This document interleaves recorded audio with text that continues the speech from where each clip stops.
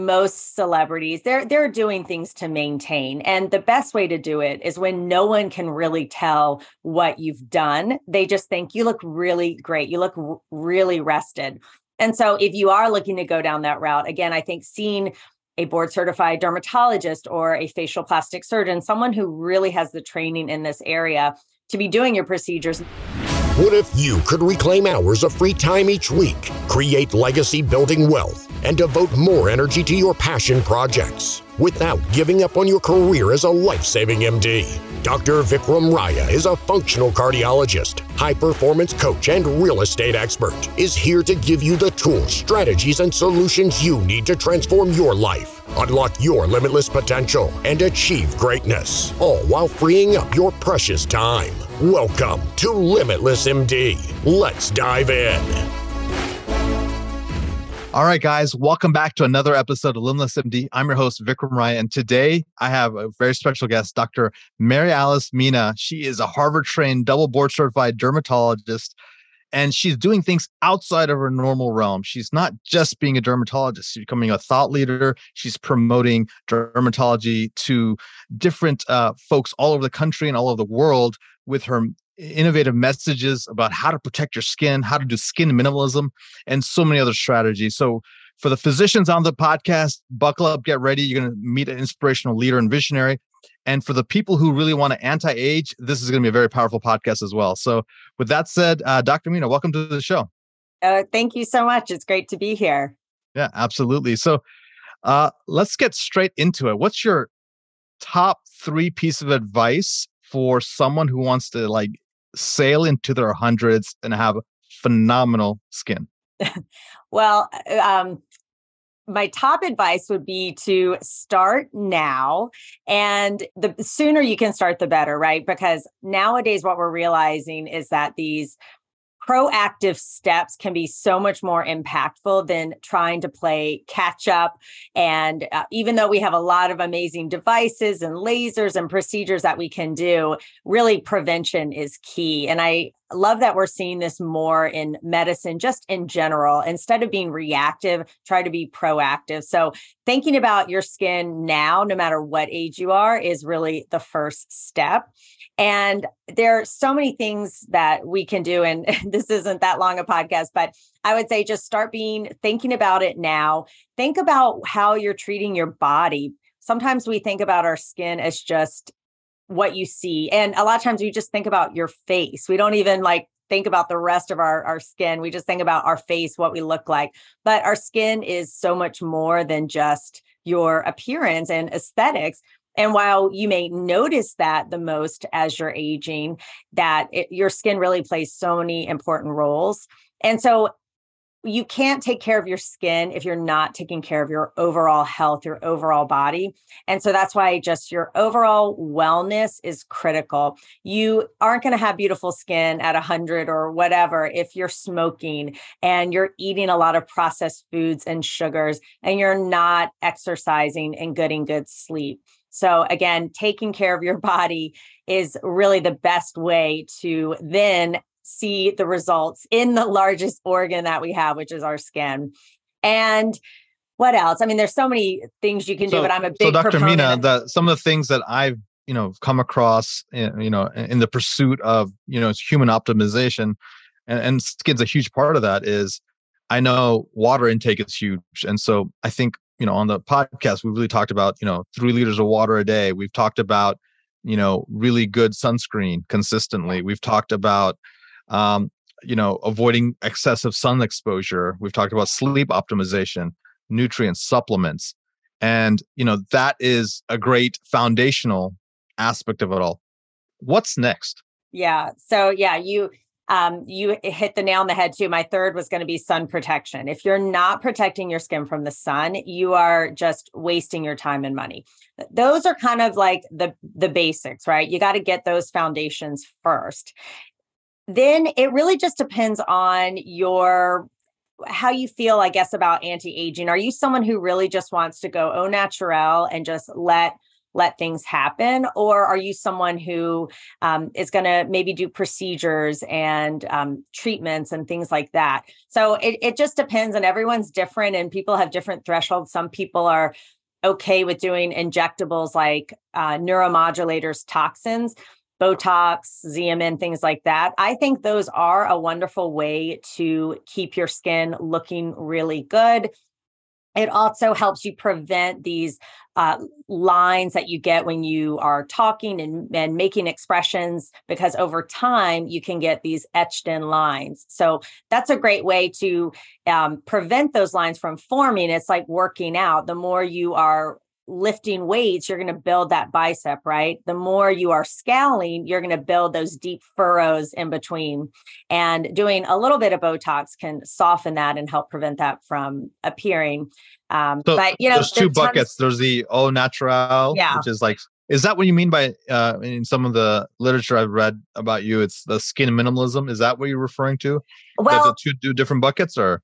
yeah, when I say skin minimalism, what I'm mostly meaning is that you don't need a very complicated skincare routine. You really can keep it as simple as a gentle cleanser, a moisturizer, and sunscreen.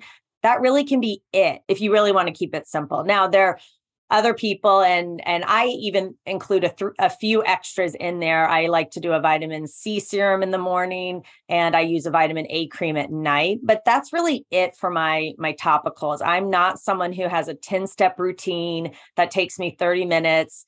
When I pack to go out of town, I just have these tiny little bag with all my supplies. So what I'm trying to say is that I think people overdo it with the products they're using, and they're always on the hunt for the latest, greatest, next amazing product that is being marketed to them. And they don't really give any product time to really work. They're constantly just switching things. And then they're wondering why they're not seeing the benefits in their skin. Now, I am not au naturel, and I don't claim to be, but so I invest in in-office procedures that I know work. And that's kind of where I'd rather put my money, in procedures like neuromodulators, fillers, devices, things that I know I would rather spend money on that than a $300 cream that is probably not going to give me the results I think it is.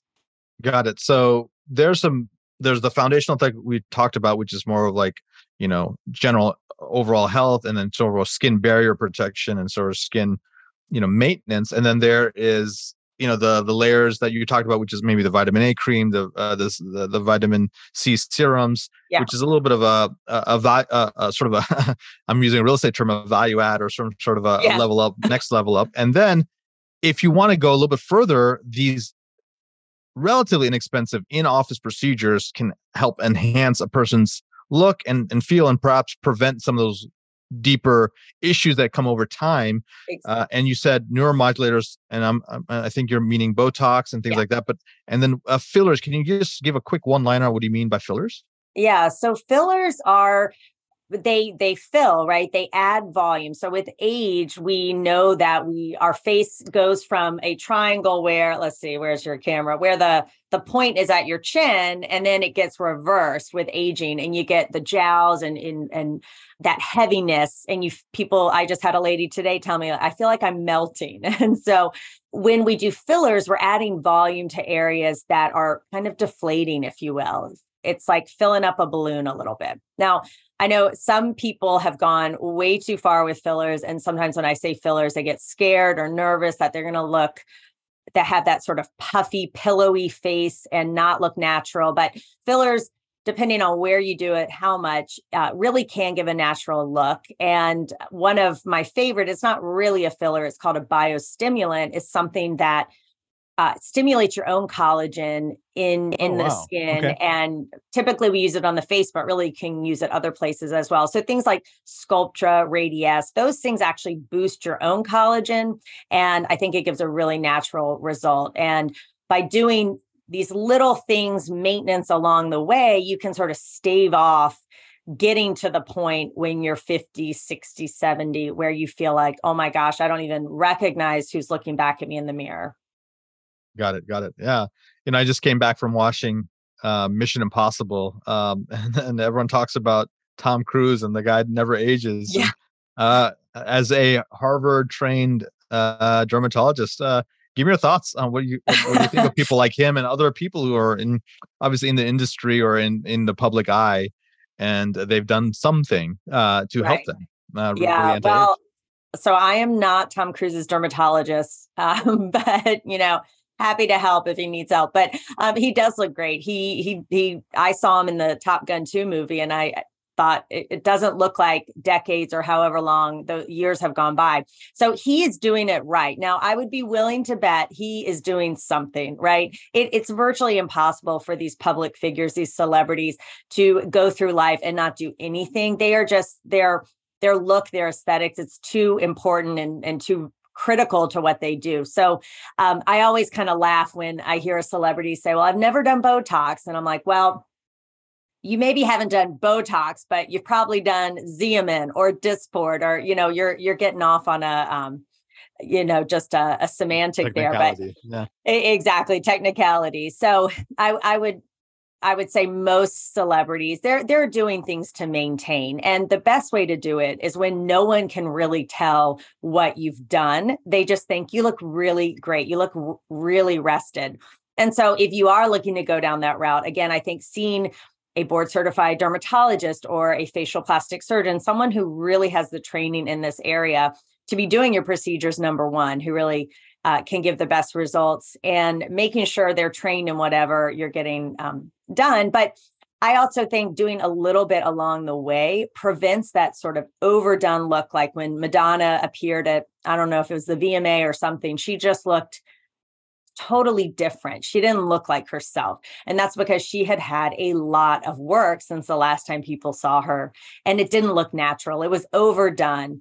Not saying it was done necessarily badly, but it was just, she Too didn't look like dramatic. herself, right? Yeah, you want subtle changes, not dramatic changes. Right. And maybe some people don't want subtle changes. There is a market for that sort of overdone or almost caricature look.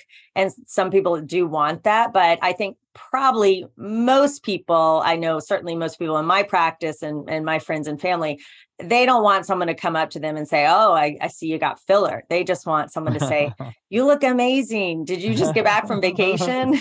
So, Mary Alice, let's switch gears here. Let's talk about you being this successful dermatologist in Atlanta, doing quite well. And is it your own practice, or are you part of a group? What is your current practice now? So I have a business partner and Dr. Mark Bauckham, and it's the two of us. Okay, great. And you're starting to sort of make splashes and waves in the physician community as you're starting to step out. You have a podcast. You're starting to get out there and be in the public eye and in media, and you're educating, patients and interested parties all over the country. What made you go beyond being a traditional dermatologist? Yeah. So, well, thanks to people like you and podcasts like you have. And really it was COVID. And I think COVID changed how a lot of doctors think about how they practice and what they do and where they see their career. I love being a dermatologist. I feel blessed that I'm not suffering from burnout, but no doctor's immune to the hardships and the struggles that we go through with insurance and time crunches and everything. So when COVID hit, and we never closed down, but I was working maybe one day a week. Patients did not want to come in. My patients tend to be older because I also do a lot of skin cancer surgery, and they were terrified. They were scared. They weren't coming in. And we kept our whole staff employed and everyone there. And it made me realize, look, if I'm not working and seeing patients, I'm not providing for my family. And what happens if I'm injured or something happens or I can't practice? And it just made me rethink, there's got to be something else out there. And even though I love dermatology, in fact, I love it so much, I always talk about it. I started listening to people like you and other other physicians out there who are doing other things than just clinical medicine, and realized there's this whole community out there, and it's really exciting. It's really cool. And doctors, I think we undervalue ourselves. We Absolutely are super smart. We work so hard, and then we get into practice. And I've been in practice probably about 7 years. And I thought, well, well, what next? I mean, I love what I do, but what's the next challenge for me? What's the next step? And what I realize is that there's a lot of bad skincare advice out there. And if dermatologists aren't the ones putting out good information, this void is going to be filled with perhaps information that's not that good or not that Yeah, I mean, with influencers out there, with Instagram celebrities and like Allure and like, just Cosmo, and that, if that's where you're getting your skincare advice from, it may not be the tested, validated, factual advice. And so why not have a powerful, smart, entertaining dermatologists out there sharing powerful strategies and techniques that are very helpful, right? So Yeah. I see a huge opportunity here for doctors like you. Yeah. And what I'm realizing too, I'm not a millennial, or I'm right at the cusp. And this younger generation, these Gen Zers, they are getting their information on social media. I wasn't even on, other than Facebook back in the day, I wasn't even on social media. But what I realized is that that's where a lot of these younger guys and girls, and I don't want to say kids, but this younger generation, that's where they're getting their information. And so you got to be there, you got to meet them where they are to give them information. And now I've realized there's tons of information. I get a lot of value from people out there. You just need to make sure you're following people who really are leaders and experts in their field, and you can get some really good information. And I realize I can reach a wider audience by doing this than actually seeing one by one someone in my office. That's awesome. I love how you're going to be a thought leader, influencer. You're also on the cutting edge of your dermatology practice in one of the top cities in the country, in Atlanta. So I think marrying the two, and then maybe this leads to my next question: what's next for Dr. Mina? What are we thinking about as your future unfolds here? Well, I love dermatology. I love talking about skin, really wanting to grow my podcast, do more speaking engagements, perhaps consulting with companies that maybe need a medical or dermatologist on board to sort of guide or be sort of the medical expert. And I still see myself practicing clinical dermatology, and I just love it. It's a lot of fun, and I love my patients. But also having this other component grow at the same time is really exciting for me. So still TBD, but I love just hearing what other smart doctors are doing and just trying to absorb as much information as I can. I love listening to these podcasts, hearing what doctors are doing. So hopefully this is inspiring to someone listening, and really just any doctor out there listening, that being a doctor is wonderful, but there are also so many other things you can do as well, and that can really give you fulfillment beyond the four walls of your clinic. That's awesome. That's awesome. I love the advice you gave us about some of the strategies for our skin. I love all the sort of the entrepreneurship and sort of the visionary growth you're having beyond just a traditional practice. And so I wish you well in your journey, and can't wait to hear how things turn out. And guys, if you want to reach Dr. Mina, what do you think the best way for them to get a hold of you? Yeah, well, they can either follow my podcast and follow me on social media. I'm at Dr. Mina Skin. Or if you're in the Atlanta area, you can reach out to me at my office, Bachman Mina Derm Surgery. Guys, those will all be in the show notes. If you're in Atlanta, you want to get your skin checked out and maybe skin leveled up, you want to check out our clinic. And otherwise, follow her podcast. And I know I will. So thanks again, Dr. Mina, for being on the show. Thanks so much. It was a pleasure. Hope you enjoyed that episode. And until next time, be phenomenal. Thank you so much for listening to this episode of Limitless MD. If you found value from this episode, I encourage you to share this episode with a friend and let me know by leaving a review.